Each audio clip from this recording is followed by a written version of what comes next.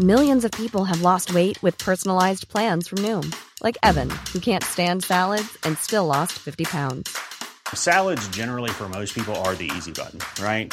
For me, that wasn't an option. I never really was a salad guy. That's just not who I am. But Noom worked for me. Get your personalized plan today at Noom.com. Real Noom user compensated to provide their story. In 4 weeks, the typical Noom user can expect to lose 1 to 2 pounds per week. Individual results may vary. Here's a cool fact. A crocodile can't stick out its tongue. Another cool fact, you can get short-term health insurance for a month or just under a year in some states. United Healthcare short-term insurance plans are designed for people who are between jobs, coming off their parents' plan, or turning a side hustle into a full-time gig. Underwritten by Golden Rule Insurance Company, they offer flexible, budget-friendly coverage with access to a nationwide network of doctors and hospitals. Get more cool facts about United Healthcare short-term plans at uh1.com.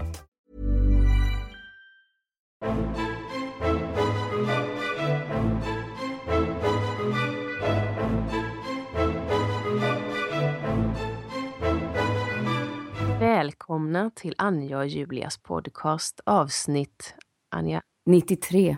Ja, 93. Välkomna.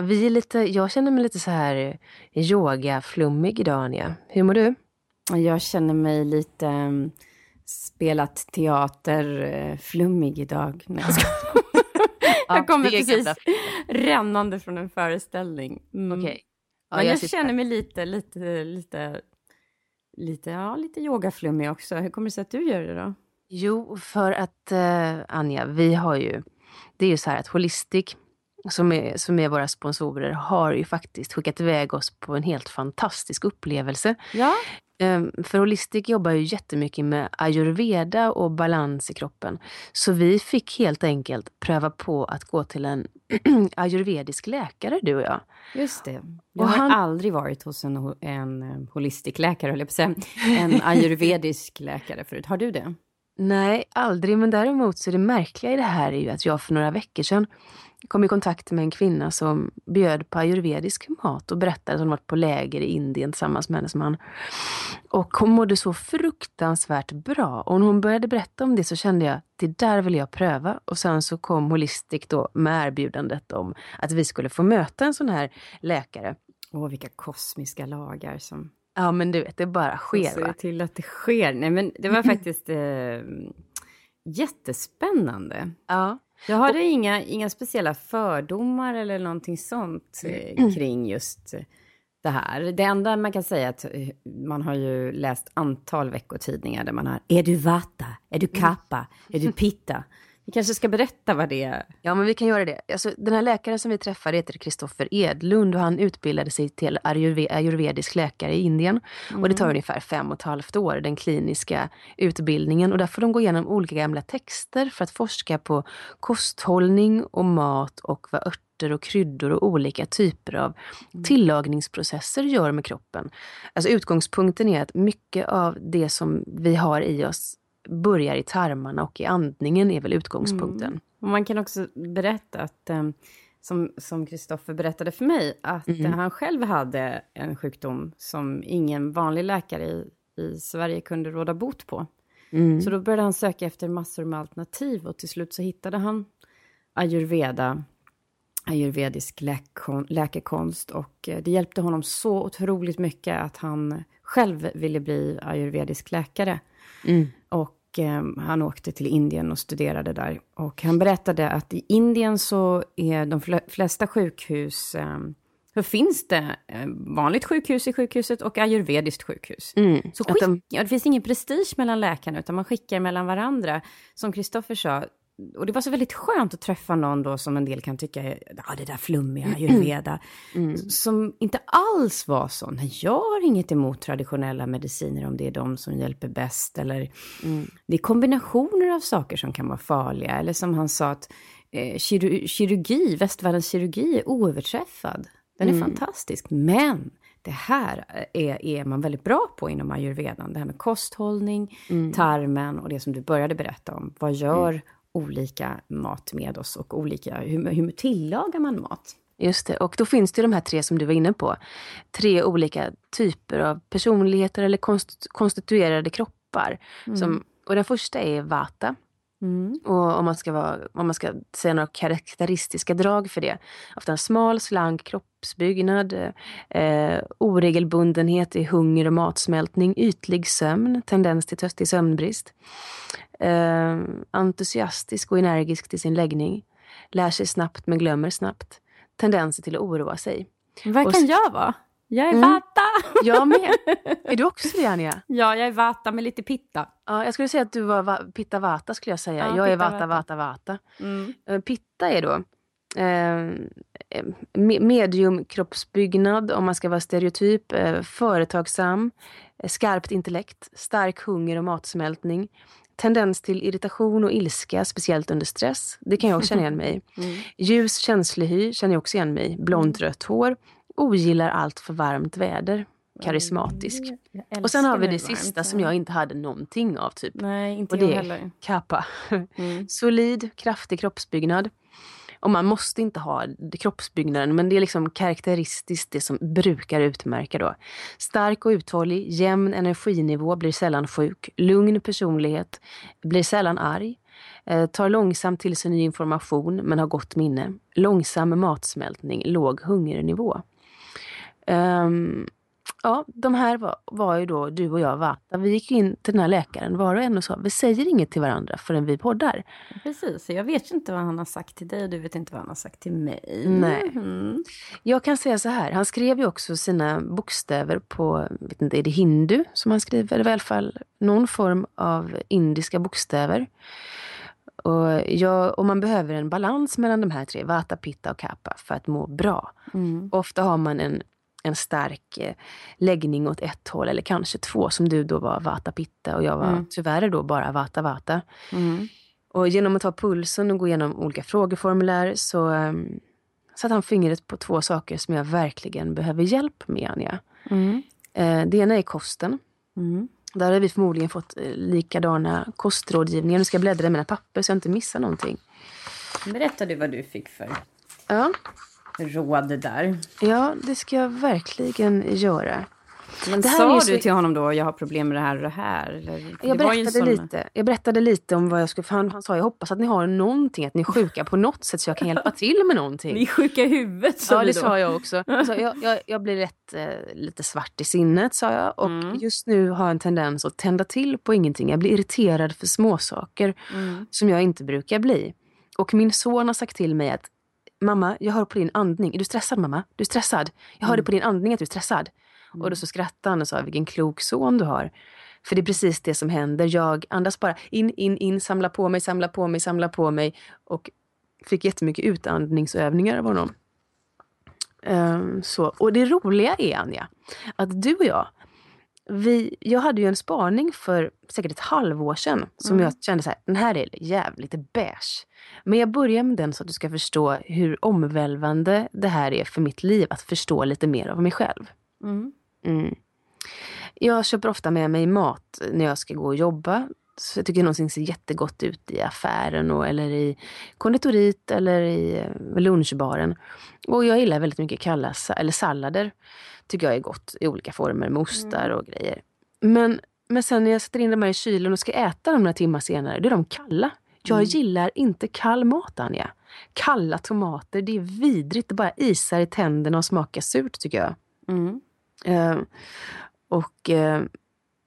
Sen så har jag en annan grej också. Att jag tycker det är svårt med rester. Jag gillar väldigt sällan uppvärmd mat om det inte är grytor.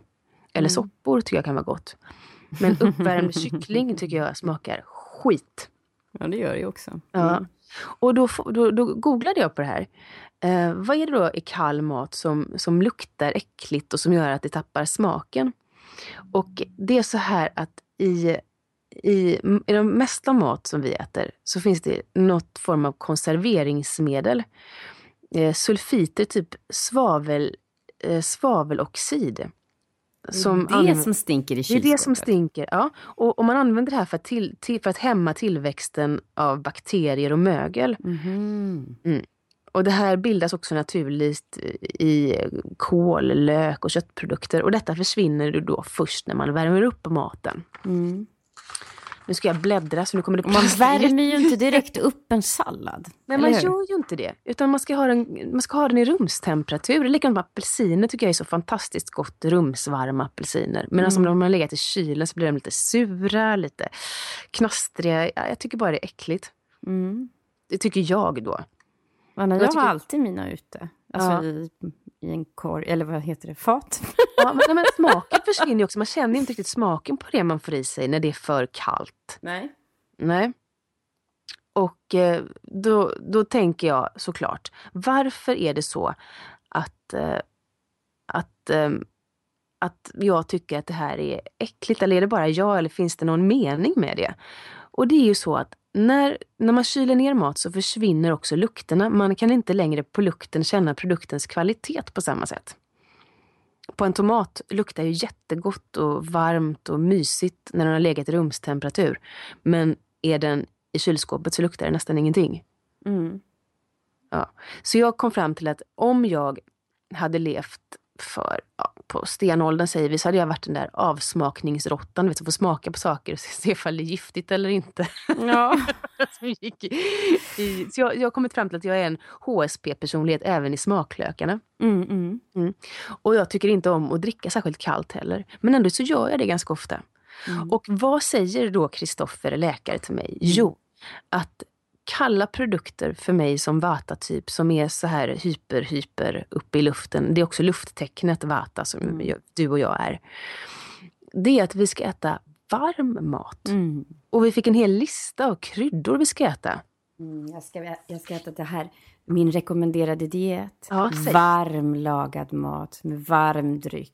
Ja. Aldrig råa kolväxter. Och då skrattar jag så höll på att dö. Ja. För jag har ju börjat köra mina råa med kål i. Grönkål, smoothies. Och broccoli såg jag sist att du åt också. Ja, broccoli och spenat också som jag gillar så mycket var inte så bra. Och det är inte det att det inte är bra. Allting handlar om vad en människa kan smälta. Just det. Han sa, du kan ju äta 1 kilo chiafrön och inte få i dig någon näring alls. För att man kan inte ta åt sig näringen förrän de är krossade. Just det. Allt det här. Mycket olja också var det. Ja, smörja magen med. Och det makes sense för mig. För att just den här känslan av att flyga iväg. Så hade Theo lagat då, dagen innan vi gick till vår ayurvediska läkare Kristoffer. Så hade han lagat riktig mat. Jag har inte ätit det på faktiskt flera dagar hade jag inte gjort. Kanske 5-6 dagar hade det varit mest sallader eller lite ägg och sallad. Eller sånt som man hinner när man spelar föreställningar och stressar hit och dit. Och man kanske... Och så man känner sig fräsch med att äta liksom. Ja, precis. Så man inte blir så tung.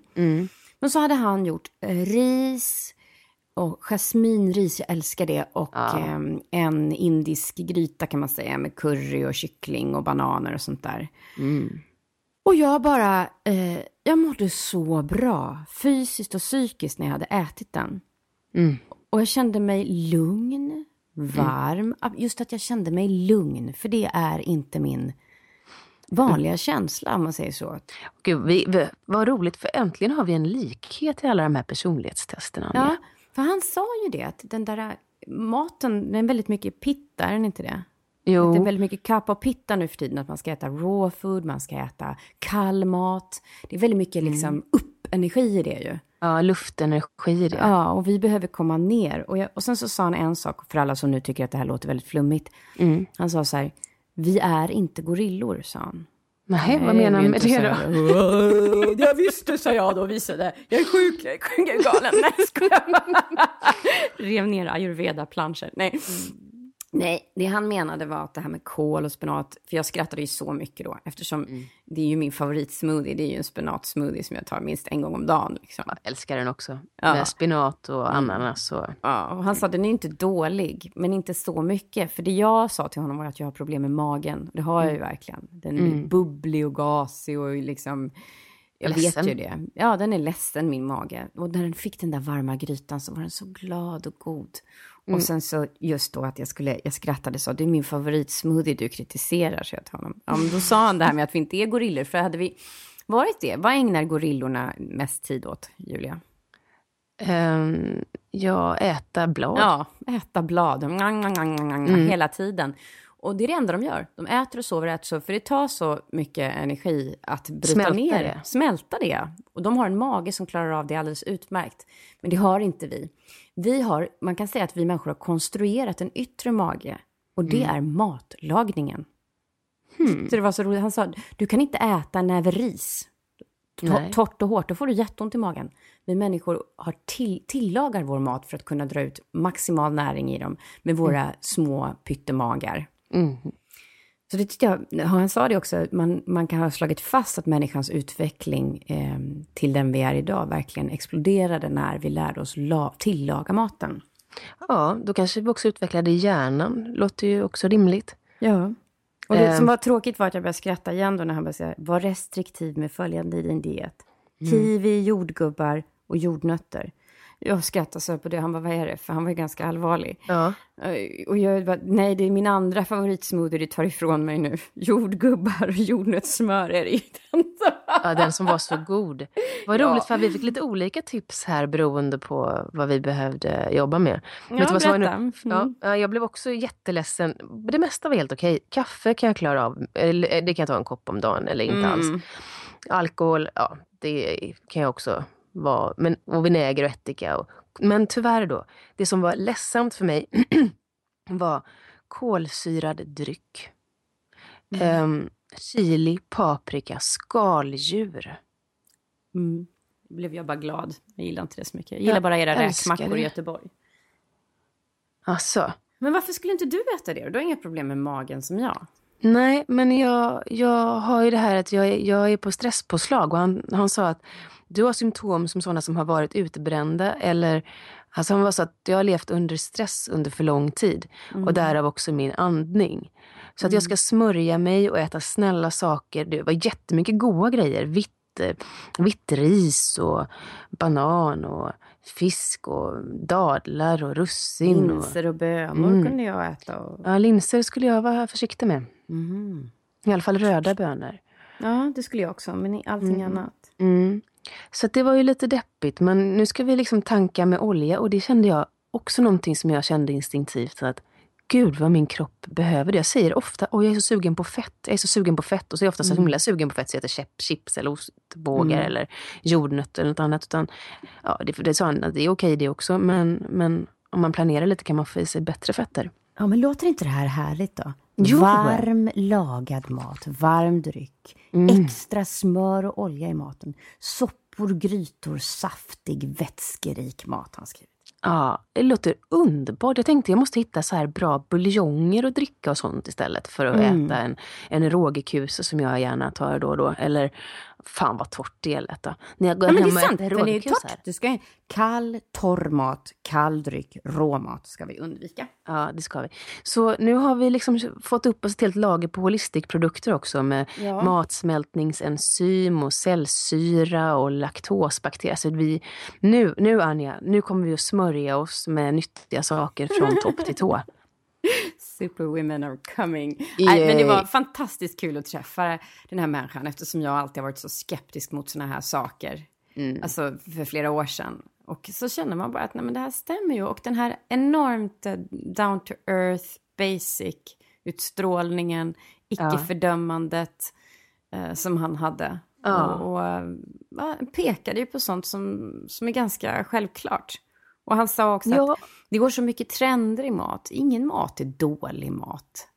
På så sätt liksom. Om man inte kanske äter godis hela tiden. För det är ju inte mat.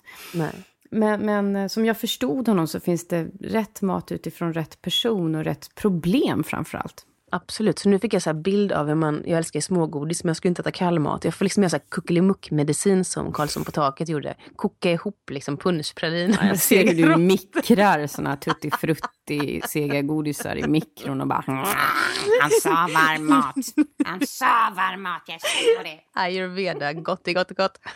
Tack holistik i alla fall. Ja, tack holistik.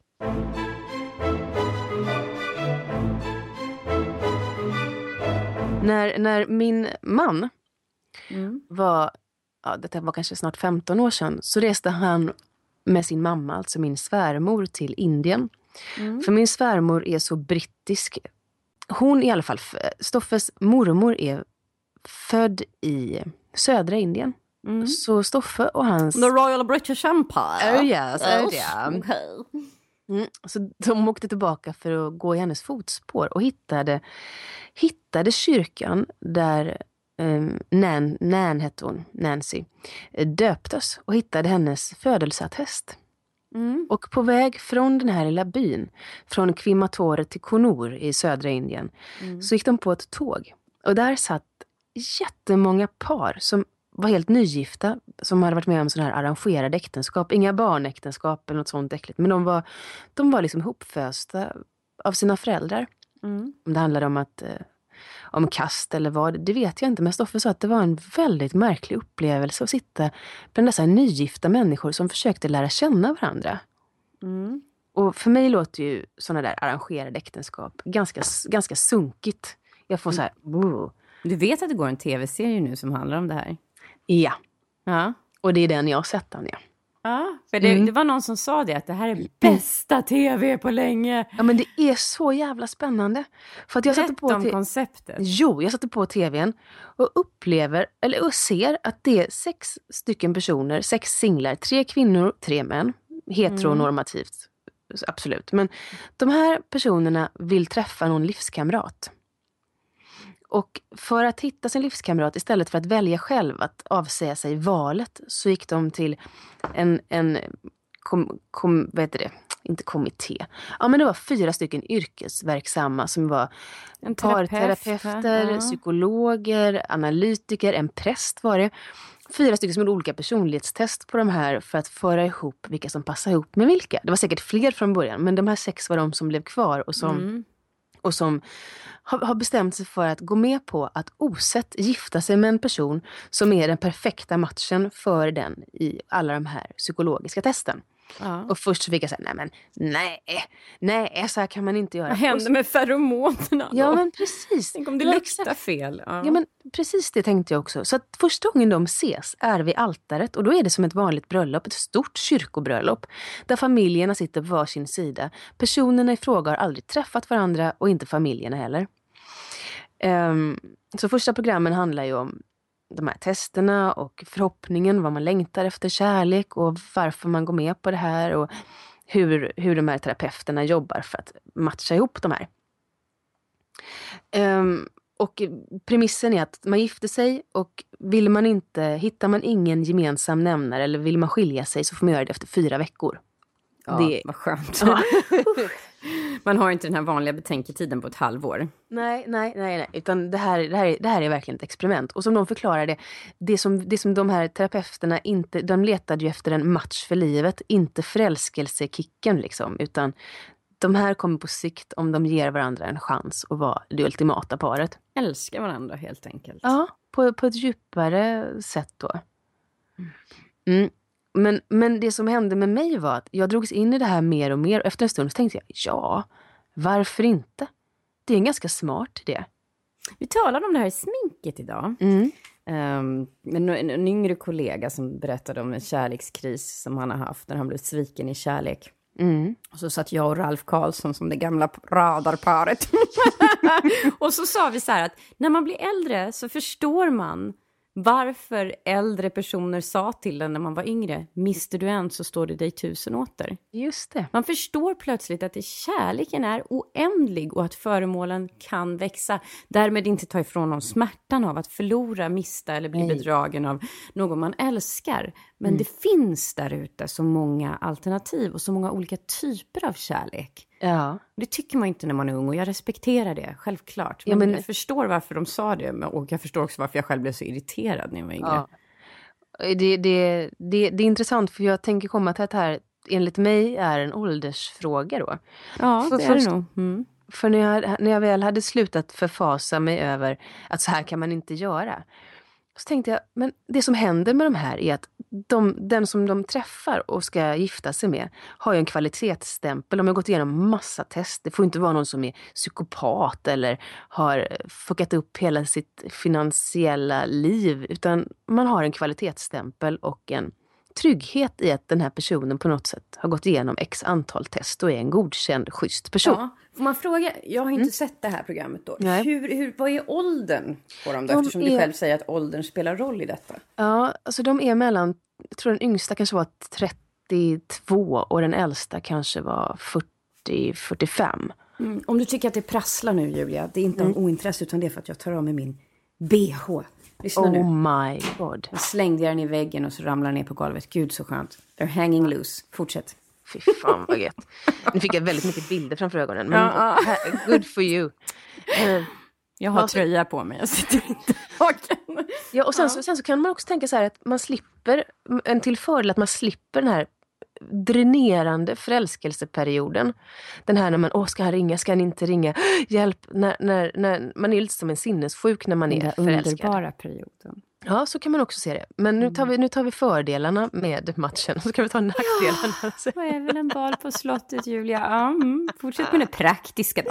Ja, sen vet man att man träffar någon som också verkligen vill träffa någon. Inte någon som, men jag får se om det blir något. Utan man vet att den här personen... Jag är inte redo för en relation. Nej, de slipper man va? Ja, de går fet bort. Det killars standardgrejer när de inte riktigt är kär igen. Ja, eller inte redo. Nej. Alltså jag inte klar. Men jag tänker fortfarande på Kristina. De slipper man. Fatta vinsten. Och man slipper också ta beslut. Någon annan tar beslutet åt en. Det här tror vi på. Sen om det psykologer och terapeuter. Ja, alltså då ångesten. Är det här rätt? Är det här fel? Är det här rätt? De har redan lämnat över till någon annan. Det vore ju lite jobbigt om det var ens mamma och pappa som gjorde det där. De har inte riktigt men samma... Men fruktansvärt. De får, alltså det där... De får inte lägga sig i. Det går jag inte på bara. Nej, nu pratar vi om det här moderna arrangerade äktenskap. Inte de här uråldriga av ekonomiska skäl eller kastskäl eller andra tramsiga skäl. Nej, det tycker jag inte om. Tills någon bevisar motsatsen. Så är det någon som säger emot så motbevisa mig gärna. Jag är open-minded. Man slipper också de här hemlighetsmakerierna. Den här människan har rensat upp med de här psykologerna och terapeuterna. Det finns liksom inga konstigheter kvar. Men om man ska titta på nackdelarna då. Man får inte välja själv vem man ska bli ihop med. Man får inte ens se människan. Nej, det vore ju fruktansvärt. Och så vänder man som så står det liksom en...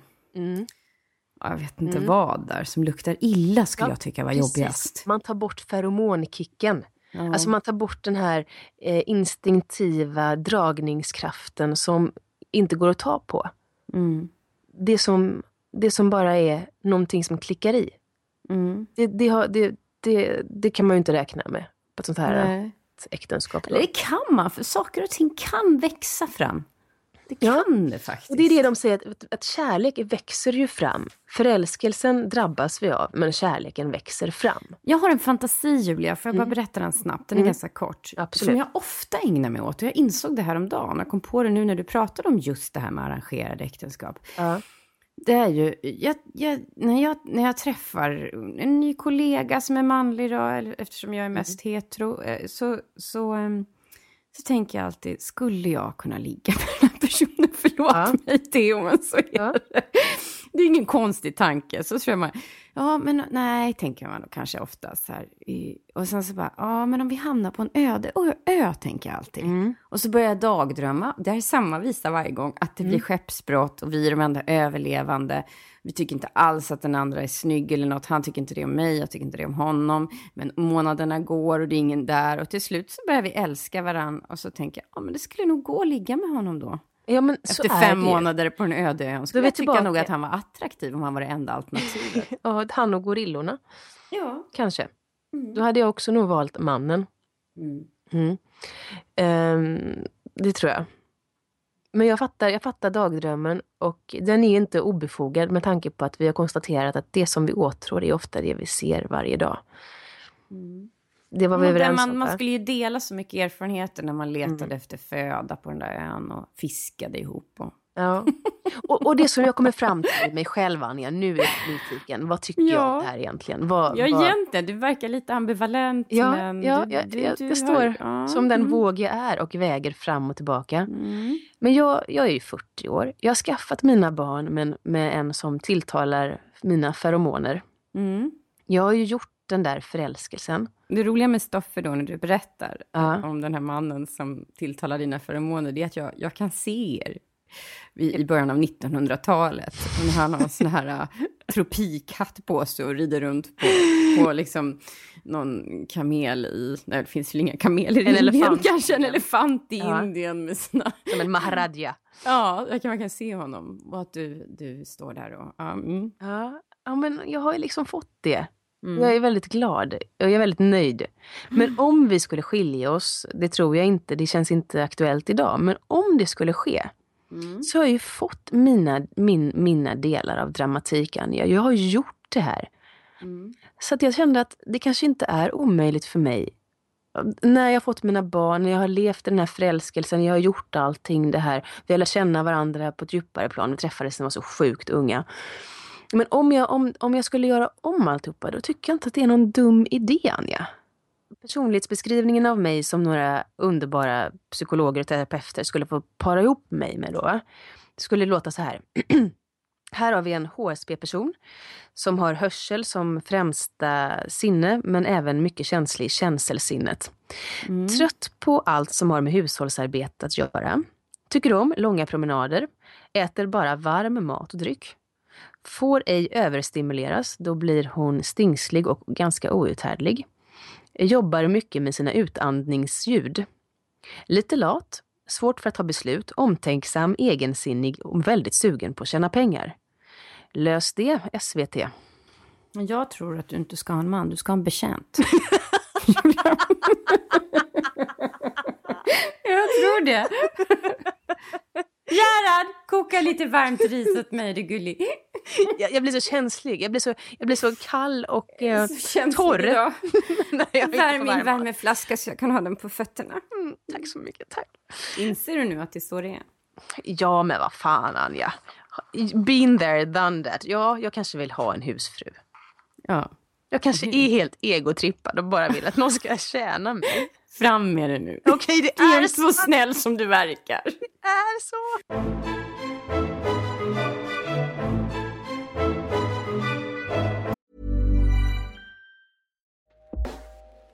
Hey everyone, I've been on the go recently. Phoenix, Kansas City, Chicago. If you're like me and have a home but aren't always at home, you have an Airbnb. Hosting your home or a spare room is a very practical side hustle. If you live in a big game town, you can Airbnb your place for fans to stay in. Your home might be worth more than you think. Find out how much at airbnb.com/host. Millions of people have lost weight with personalized plans from Noom. Like Evan, who can't stand salads and still lost 50 pounds. Salads generally for most people are the easy button, right? For me, that wasn't an option. I never really was a salad guy. That's just not who I am. But Noom worked for me. Get your personalized plan today at Noom.com. Real Noom user compensated to provide their story. In 4 weeks, the typical Noom user can expect to lose 1 to 2 pounds per week. Individual results may vary. Hey, I'm Ryan Reynolds. At Mint Mobile, we like to do the opposite of what Big Wireless does. They charge you a lot. We charge you a little. So naturally, when they announced they'd be raising their prices due to inflation, we decided to deflate our prices due to not hating you. That's right. We're cutting the price of Mint Unlimited from $30 a month to just $15 a month. Give it a try at mintmobile.com/switch. $45 up front for 3 months plus taxes and fees. Promo rate for new customers for limited time. Unlimited more than 40 gigabytes per month. Slows full terms at mintmobile.com. Häromdagen så kollade jag en Ravel-tidning igen. Och jag börjar skämmas. Alltså. Jag är en sån fruktansvärt ytlig människa. Men jag har ett bråddjup inom mig. Men i alla fall, du vet att Sean Penn och Charlize Theron är ihop, va? Ja, det vet jag. Vad är det som är speciellt med det paret då? Ja, nu ska vi se här. Hennes mamma dödade hennes pappa. Har Sean Penn dödat någon eller hans familj dödat någon? Är det sant? Dödade hennes mamma hennes pappa? Jag tror det. Eller styvfar eller någonting i Sydafrika. Aha. Han bankar i skiten ur Madonna. Ja. Så att, och han tror han till och med, han band fast henne vid något element och gick hemifrån. Och ändå säger hon i sin dokumentär In Bed with Madonna. He's the love of my life. Sean, definitely Sean. Sean, definitely Sean. Du kan varenda replik utan. Jag älskar det. Jag tyckte det var så coolt. Och det bara, fy fan vad töntigt. Men då tyckte jag att det var skitcoolt. Ja, nej, men jag tänker mer på att det är en sak som är ganska traditionell med dem, eller förväntad, är att Han är äldre än henne. Han är 54, hon är 39. Det är ingen som höjer på ögonbrynen åt det direkt, eller hur? Nej, är det det som kommer fram till? Ja, där var mitt ämne slut. Jag hade inte så mycket idag. Nej, men det jag skulle säga är att hon är mycket längre än honom. Ja. Och de har liksom tagit över efter Tom Cruise och Nicole Kidman. Eller vad hette hon som han var ihop med sist?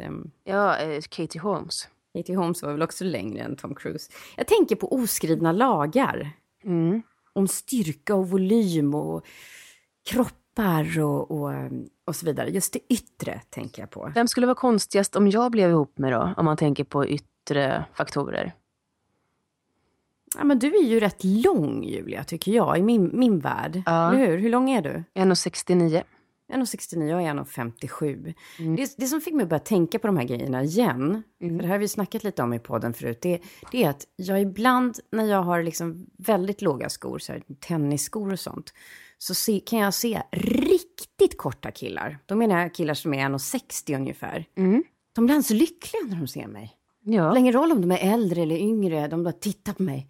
Kanske hon och jag. Äntligen en tjej som är kortare än vad jag är. Lite så kan det vara. Så att det vore ju väldigt roligt. Är det gammal vana då eller? För egentligen... Nej, det är konventionen att en man ska vara längre än kvinnan. Det var det jag var ute efter. Att Sean Penn och Charlize, de bryter konventionen. Och det finns ju en annan konvention. Ofta ser vi en ganska rälig man med en väldigt snygg tjej. Ja. Eller kvinna. Ja. Men om vi ser en väldigt rälig kvinna med en skitsnygg man, då reagerar vi. Ja, det gör vi. Gud, han måste verkligen älska henne. Exakt. Usch, provocerande. Ja, det är provocerande. Jag tänker det själv nämligen. Ja, jag med. Eller om jag ser det är ju ganska ofta ser man en ganska smal kvinna med en väldigt sådär osunt överviktig man. Ja. Men du ser aldrig tvärtom. Och det första man tänker är, han har pengar och makt. Och hon får ta del av det via honom och bidrar med sin skönhet. Det är jävligt sunkigt faktiskt. Ja, och det var det jag tänkte på. Så började jag spinna vidare på det här som jag tror vi har pratat om någon gång. Om att man tar för givet att alla misshandelsoffer är kvinnor och så vidare. Men det finns ju faktiskt män som blir slagna av sina kvinnor. Och då, det de ofta då får höra, det var nämligen ett program på tv om det här för inte så länge sedan. Det är ju att de alltid möter den här misstänksamheten. Ja men herregud, varför slog du inte tillbaka? Just det. Men de har ju då blivit nedbrytna psykiskt, precis som alla misshandelsoffer innan. Och fått höra att du klarar inte utan mig. Fast det är ännu mer skamligt att vara en man som blir misshandlad av sin kvinna då.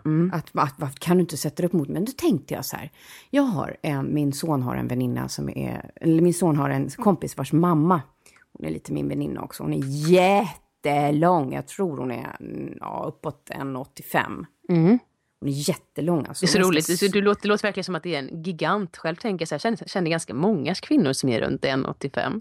Ja, men tänk dig stå bredvid mig. Jag är nästan 1,55 Julia. Och så har hon 1,85. Det är stor skillnad. Hon är dessutom väldigt musklig och sådär. Vältränad. Idrottare.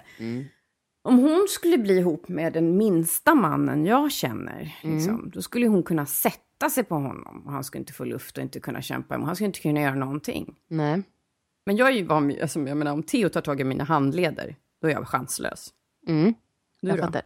Jag är helt chanslös. Absolut. Stoffe är råstark. Och det värsta är att han tränar inte ens. Nej. Men det är bara den där vetskapen om att det är kört. Det är man kanske hinner knä honom i och för sig. Ja. Det kan man ju hinna. Men i vilket fall. Men vi har ju men också det här. Kvinnor. Dödar kvinnor. Vad kvinnor dödar kvinnor? Nej. Kvinnor sådana som dödar. Vi tänker ju inte oss direkt liksom att kvinnor dödar andra människor, eller hur? Nej, det tänker vi. Nej, det har du rätt. Vi är livgivarna. Egentligen allt det här resonemanget bara varit bullshit för att jag skulle få berätta för dig. Om Sean Penn och Charlize? Nej, jag ska berätta för dig om major Lyudmila Pavlichenko. Vet du vem hon var? Ingen aning. Borde jag veta det? Nej, det borde du faktiskt inte veta. Jag snubblade över henne och ett annat gäng kvinnor som jag ska komma till. Och hon föddes 1916 i Ukraina. Och hon 1900-tal alltså. Ja, 1916. Och jag tyckte att hennes öde var så fascinerande så jag vill bara berätta om henne för dig. Jag vill höra. För att hon också just slår hål lite på mina egna tankar kring att en kvinna som dödar människor måste bli så påverkad av det att hon får svår ångest mycket snabbare än en man. Jag har någon sån här, jag tänker att jag har någon sån bild inom mig att det är så det är. Men hon motbevisar ju det helt klart. Hon är en av världshistoriens bästa krypskyttar. Okej. Hon är en sniper. Det kommer ju snart en film som heter American Sniper. Hon var a Russian sniper under andra världskriget. När hon var ung så var hon en, som hon beskriver sig själv då, jag var en typisk pojkflicka. Om en kille klarar någonting, då skulle jag också klara det där hon växte upp. Och hon började tidigt träna prickskytte. Och så kom andra världskriget. Och hon var ju då, länge så var det ju faktiskt bara Ryssland, Julia, som försvarade, som krigade mot tyskarna. De allierade, men de var ju, amerikanerna var hemma hos sig och engelsmännen på sin Royal British Empire ö. Då. De var i Indien. Nej. De var i Indien och röd. De var maharadjor och red på elefanter. Ja, och drack te. Ja, åt varm mat för att ta hand om sina magar. Nej. Men i vilket fall som helst så hon gick på universitetet och skulle bli lärare, hade hon bestämt sig för. Men hon hade ju övat prickskytte, så hon var väldigt duktig på det i skolan. Och så bröt kriget ut. Och tyskarna invaderade Ryssland. Och hon fick då provskjuta. Och hon fick vara med i strid direkt. Och fick i uppgift att du ska skjuta 2 rumäner var det som samarbetade med tyskarna. Ja, och när jag hade gjort det, jag sköt båda 2. Så det var testskjutningar. Så då fick jag vara med. Nej, men det låter ju helt bizarrt. Det låter ju som så här MC-gäng eller något. Du måste döda någon. Men det är krig. Det är krig. Jag vet, jag fattar ju inte det här. Jag har så svårt att förstå. Det är krig. Det är inte whatever. Det är andra lagar. Det finns ju krigslagar och vanliga lagar. Ja, jag vet, Anja. Jag har så svårt att förstå bara. Ja, Ludmilla sa så här. Hon var ju bara 20-årsålder någonting här. Jag visste att min uppgift var att skjuta människor. Och i teorin så var det helt okej för mig. Men jag visste att det skulle bli någonting helt annat när jag kom ut i fält. Och det första dagen Ludmilla var på slagfältet så hamnade de jättenära fienden.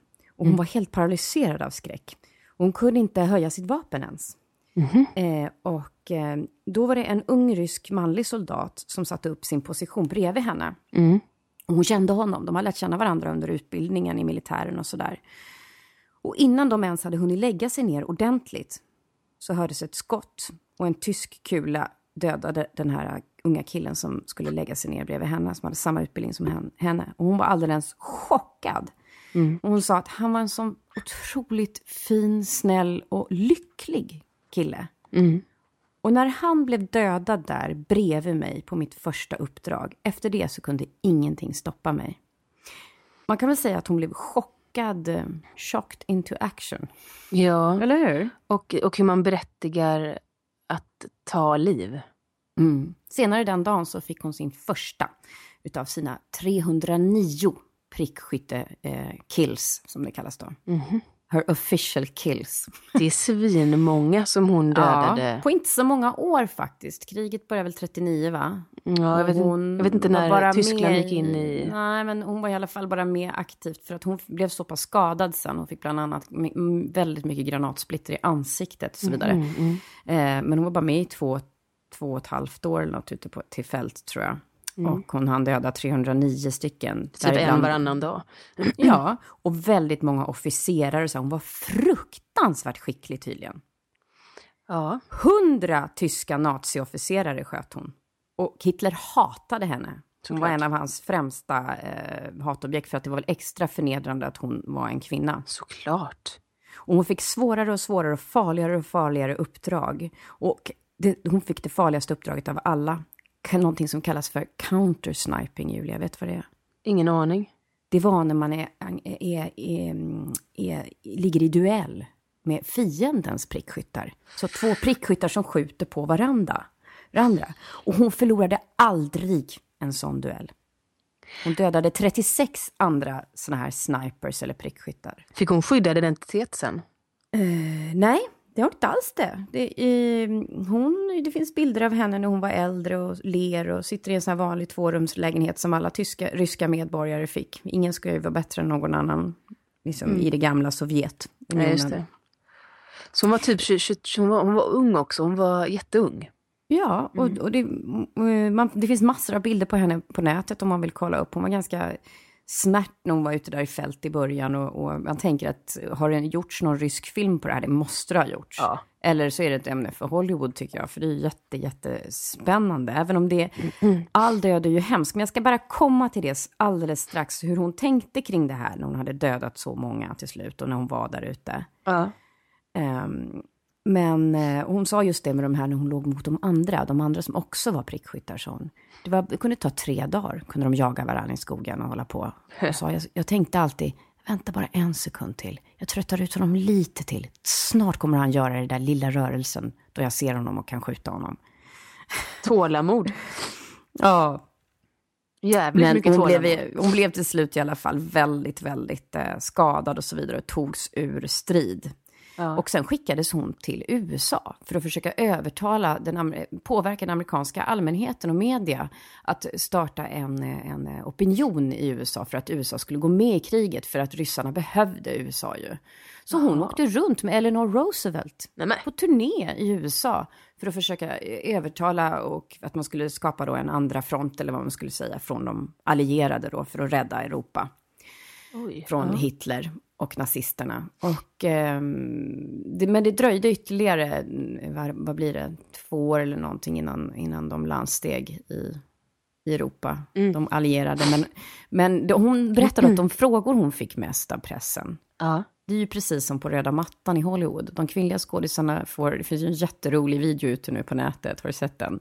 När han som har huvudrollen i House of Cards, som jag alltid glömmer vad han heter. Ja, nej jag har inte sett. Vad gör han? Nej, han får samma frågor som en kvinna alltid får på röda mattan, även om hon har vunnit pris. Var har du gjort dina naglar? Och han bara, var har du gjort ditt hår? Har du sprayat dig brun idag? Alltså han bara, vad fan? Varför frågar ni mig det här? Och det är de frågor. Och hon fick också det på den här turnén. New York Times, alla frågar henne, varför har du ingen smink? Sminkar du dig ute i fält? Hinner du tvätta dina underkläder? Och hon svarar hela tiden, nej men jag hinner inte det. Jag har annat att göra. Men till slut så lyckas hon i alla fall få ut sitt budskap väldigt tydligt. Att ska ni gömma er bakom mina kjolar? Hon använder ju den här provokationen då att hon är kvinna. Att det ska kännas skamligt för männen att gömma sig bakom en kvinna. Och jag ska bara berätta vad hon hade, hur hon tänkte. Så. Att döda nazister, sa hon. Det väckte inga komplicerade känslor i henne. Nej. Den enda känsla jag hade var en stor tillfredsställelse. Samma tillfredsställelse som en jägare känner som har dödat ett vilddjur ute i skogen. Och varje tysk som fortsätter att leva eller som klarar sig kommer att döda kvinnor, barn och gamla människor. Döda tyskar är harmlösa. Därför, när jag dödar, följaktligen när jag dödar en tysk så räddar jag liv. Så ur skuldade kunde hon klara. För jag tror att en människa som dödar en annan människa alltid måste på något sätt, det blir skam. Men det kanske är samma sätt som tyskarna gjorde mot judarna. Man gör dem till monster och till råttor och allt vad det var. Hon gjorde samma sak för att kunna gå bärsärk mot dem.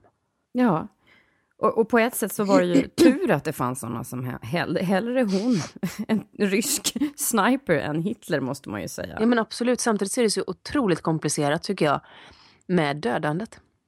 Ja, det är därför man kan aldrig ha dödsstraff i en demokrati. Nej, kan man inte. För den signalen det ger till en diktatur är ju att det är okej. Det går inte. Nej. Vi måste välja en annan väg. Sen ska jag få berätta, och det är ju som att Ryssland var någon slags pionjärland i allt det här. Men vet du vilka natthäxorna var? Nej men det låter, nu pinar jag till. Nu pinar du till. Men de kallades för det. Men de flög i flygplan, jag är ledsen Julia, de hade inte kvastar. De hette Nachthäxen. Jaha. Och det var ett förband med bara kvinnor. Man satte helt enkelt upp ett jag är så dålig på såna här krigstermer. Ja, men du imponerar på mig för jag kan nada, noll, ingenting. Ja, men du och jag är inte så bra på det här. Därför tyckte jag att det var spännande för oss. Ja. Vilka spännande filmer det här skulle bli. Jo, det sovjetiska flygvapnet. När Tyskland anföll Sovjet 1941. Då satte de upp 3 regementen med bara kvinnor. Och ett utav dem var 588 NABP. Och de var utrustade med jätteomoderna flygplan, Julia. De var egentligen bara skolflygplan, sådana som man lärde sig flyga på. Okay. De kunde bara ta 2 bomber, så att det var liksom inte... men de var oerhört effektiva, för de fick då lära sig, de här kvinnorna, de blev utbildade i att utnyttja svagheten med sitt flygplan. Det var nämligen så att de var så, deras motorer var så små så att de tyska snabba planen kunde, om de hade såna här värmedetektorer eller vad det nu heter. Så jag kan ingenting heller. Så kunde de inte se det på sina skärmar för de var helt kalla. Den motorn var så liten. Ja, men den gav inte ifrån sig tillräckligt mycket ljus. Och de flög ofta så lågt, de här tunga gamla planen, så att de upptäcktes inte på radarn. Och de flög också väldigt långsamt, vilket gjorde att tyskarnas attackplan, om de saktade ner de här ryskorna, då råkade de flyga förbi och då kunde ryskorna vända och skjuta dem i bak. Alltså man hade massor med sådana sätt så där de använde sig av sin svaghet. Det är ju något som vi kvinnor, eller sitt underläge om man säger så. Ja, just det. Det är något som kvinnor i historien har fått göra. Ja. Hur ska jag utnyttja mitt underläge här på bästa sätt? Men de fick massa utmärkelser och varje kvinna i besättningen hade flugit ungefär 1000 uppdrag 1945 när kriget var över. Men 1000 uppdrag var? Ja. Det är fruktansvärt mycket. Ja. Och de fick det här namnet natthäxorna för att det handlade om psykologisk krigsföring mycket. Dels att de var kvinnor, förnedringen då att det var en kvinna som flög planet och lyckades döda män då. Inom militären. Men de var nattbombare ju. Det här kommer dina häxor in. Nu tänker jag på dina de här kvinnorna i böckerna som du läser. Fast de hade inte kvastar utan det var flygplan, stora gamla åbäken. Och deras mål som de hade uppdrag att det var liksom inte mitt i striden eller någonting sånt, utan de skulle bomba läger, bakre baser och depåer, liknande anläggningar dit fienden hade tagit sig för att vila upp sig eller sova över natten. Så det var inte så himla stor strategisk betydelse, du vet, vi ska bomba ut deras elnät. De var där och störde så in i helvete bara. Och skrämde skiten ur dem. För det de gjorde var att de släppte ju sina bomber på natten i deras läger där de låg och sov. Ja, så det var en fruktansvärd psykologiska effekter av den här terrorn. Att osäkerhet, oro och sådär. Det var väldigt effektivt tydligen. Och det de gjorde då var att de lät så jävla mycket de här gamla planen. Så att de flög tills de var så nära att de visste att nu kommer de att höra oss. Då stängde de av motorerna. Så gled de in helt ljudlöst. Och precis när liksom det började höras det här gnisslet från själva flygplanet och allting. Då var det för sent när tyskarna upptäckte dem. Då släppte de sina bomber. Vilka satmaror. Eller hur? De här planen var så svåra för de tyska piloterna att upptäcka. Så att om man fick ner en sån där natthäxa, då fick man järnkorset på en gång. Är det sant? Ja. Jag gillar de där natthäxorna, de är inte kloka. Fast jag gillar inte krig, så jag sitter här med 2 känslor. Den ena är, shit vad men jag coolt. vet, det är det jag menar. Och det är det jag vill komma till. För att om vi... Man växer ju upp, tänker jag, och tror att världen är utifrån det jag ser och hör varje dag. Jag har ju sett och hört sedan jag var liten i dokumentärer på tv, i böcker, allting om män som dödar och krigar. Men att det faktiskt finns kvinnor som organiseras i krig, som i is nu. Om jag växer upp med det så blir ju det blir jättejobbigt inuti också. Att förhålla sig till att till vad vår som ras, helst. höll jag på att säga. Nej, till att vad som helst kan hända när som helst. Det finns inget land som är målet längre. Nej, precis. Och jag tänker bara så här, fransmännen sa, frivilliga franska jaktregementet, som ofta stred sida vid sida med de här natthäxorna. Om det var möjligt att samla alla blommor och lägga dem vid era fötter, sa de till dem, så skulle det inte vara nog för att hylla det ni har gjort för att befria Europa. Och jag ska bara läsa vad Hauptmann Johannes Steinhoff säger. Det låg bortom vår fattningsförmåga att de sovjetiska flygare som orsakat oss sådana problem faktiskt var kvinnor. Dessa kvinnor fruktade inget. De återkom natt efter natt i sina väldigt långsamma biplan och stundtals höll de oss alla sömnlösa. Nej, men så jag ville bara berätta om de här grejerna. Därför att det är så, jag älskar när jag får reda på sånt här som får mig att må lite illa. Ruckar min världsbild lite grann. Och får mig att inse att det är ofta, för de flesta av oss, så är det omständigheterna som bestämmer väldigt mycket. Du var inne på det här att när man blir äldre, så vi var båda inne på det, när man blir äldre så kan man välja att det kanske skulle vara bra med ett arrangerat äktenskap. Och varför går det när man är äldre? Jag tänker att det är för att när jag är äldre så har jag provat mina förutfattade meningar så mycket. Att jag kan känna att det där kanske är... Ja, du ser, nu blev det så snurrigt, Julia, så nu vet jag inte ens vad jag ska säga. Jag ska försöka reda ut åt dig. Att när vi är äldre så är det kanske så att vi har gått igenom så många smällar och positiva saker att vi inte är så intresserade av kicken eller de där ljusströmmarna, utan att det som är mer bestående och långsiktigt blir mer attraktivt. Ja, och att jag själv har makt över det. Det är väl det, tänker jag, att jag vet när jag är äldre att även om jag då inte är uppvuxen med, det här blir ju helt knäppt, om jag är uppvuxen med den här bilden av att det bara är män som krigar, så skulle jag kunna välja att inse nu att även kvinnor kan kriga. Förstår du vad jag menar? Eller att det kan vara bra med arrangerade äktenskap och sådär. Att jag inte längre... Jag kan skapa mitt eget liv utifrån allt nytt jag får veta. Precis. Och det är inte så helt enkelt, Anja, att vi är för gamla för svart eller vitt. Det finns så jävla många gråskalor. Är det inte dem vi söker? Jo, jag tror det. Att man kan vända på kakan lite fler gånger än vad man har gjort hittills. Och som skådespelare tycker jag alltid det är de här historierna som får en att bara... Just det. Där vill jag spela. Ja. Där vill jag göra. För att det är bort från stereotypen. Ja, och bort från mina egna förutfattade meningar. Absolut. Who am I?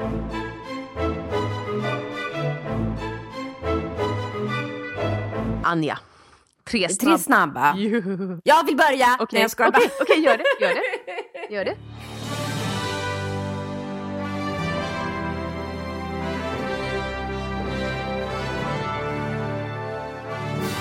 Vi vill hylla våran fantastiska sponsor Holistic. Holistic är ett hälsoföretag. Det finns vitaminer, kosttillskott. Du kan gå in på varenda hälsokostaffär i hela Sverige nästan och hitta Holistics jättebra varor. Jag tycker verkligen. Och därför ska vi fråga lite sådana frågor idag. Ja.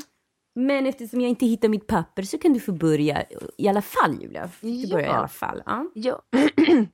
Då är min första fråga, det riktas lite mer åt den ayurvediska kosten. Nu kanske vi har fått lite svaret på det, men jag vill ändå fråga dig, med din nya matföring som du ska börja med, och min nya avföring också ska det nya bajs. Vad kommer du att sakna mest som faktiskt är no för dig med den kunskap du besitter idag? Jag kommer sakna en green drink varje dag och kaffe. Jag känner ju när jag tar den där jäkla kaffekoppen att jag pallar inte det alltså. Nej. Det kommer jag sakna mest. Du då? Jag tror du bollar tillbaka frågorna. Ja, men det är bra. Det jag kommer sakna mest. Du sakna mest? Ja. Jag kommer också sakna mina små rågkusar och de här kalla mellanmålen, små sallader och sånt som jag älskar. Och sen så är det ju skaldjuren. Men därför måste jag bara säga alltså. Jag tycker, jag börjar lite av glädje så här och erkände för honom. Jag tycker sallad är ganska äckligt. Nej men Anja, det kan du inte säga.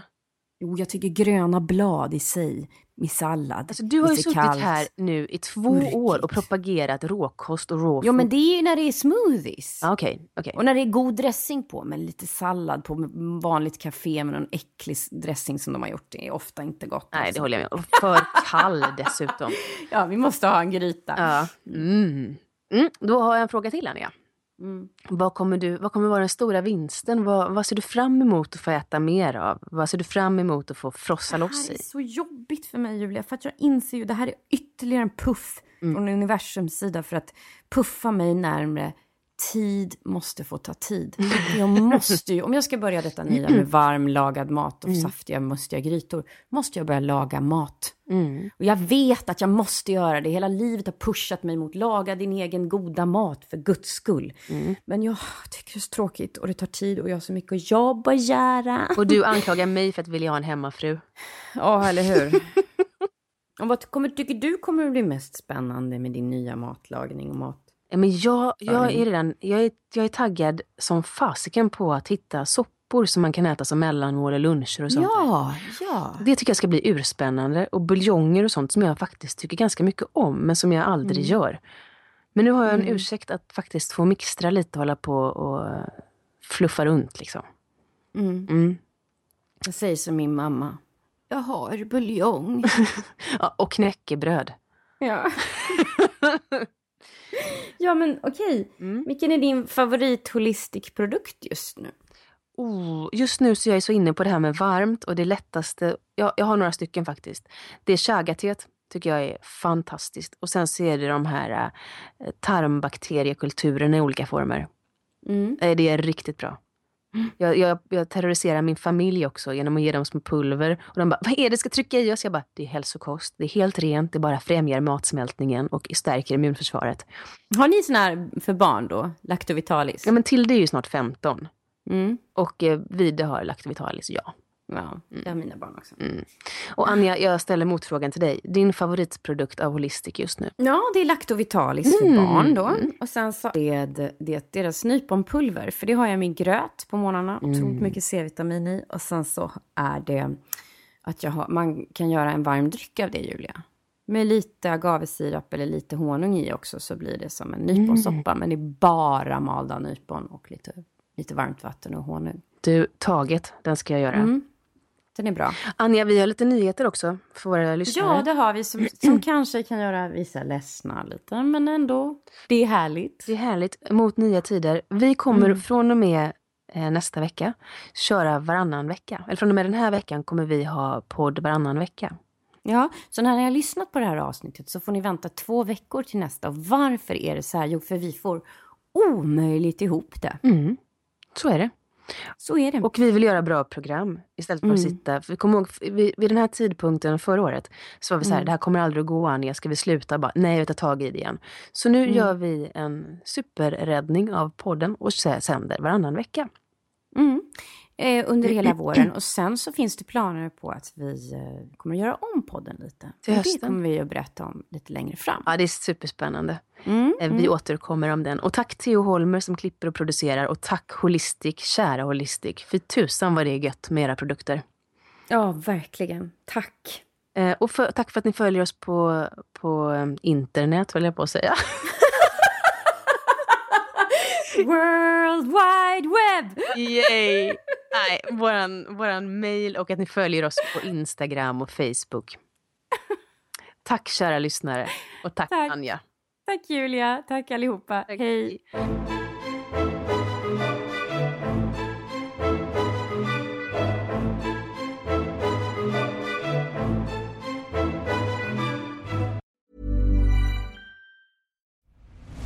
I'm Nick Friedman. I'm Lee Alec Murray. And I'm Leah President. And this is Crunchyroll Presents The Anime Effect. We are a new show breaking down the anime news, views, and shows you care about each and every week. I can't think of a better studio to bring something like this to life. And I agree. We're covering all the classics. If I don't know a lot about Godzilla, which I do, but I'm trying to pretend that I don't right now. Hold it in. And our current faves. Luffy must have his due. Tune in every week for the latest anime updates and possibly a few debates. Oof. I remember, what was that? Say what you're going to say and I'll circle back. You can listen to Crunchyroll Presents The Anime Effect every Friday wherever you get your podcasts. And watch full video episodes on Crunchyroll or the Crunchyroll YouTube channel.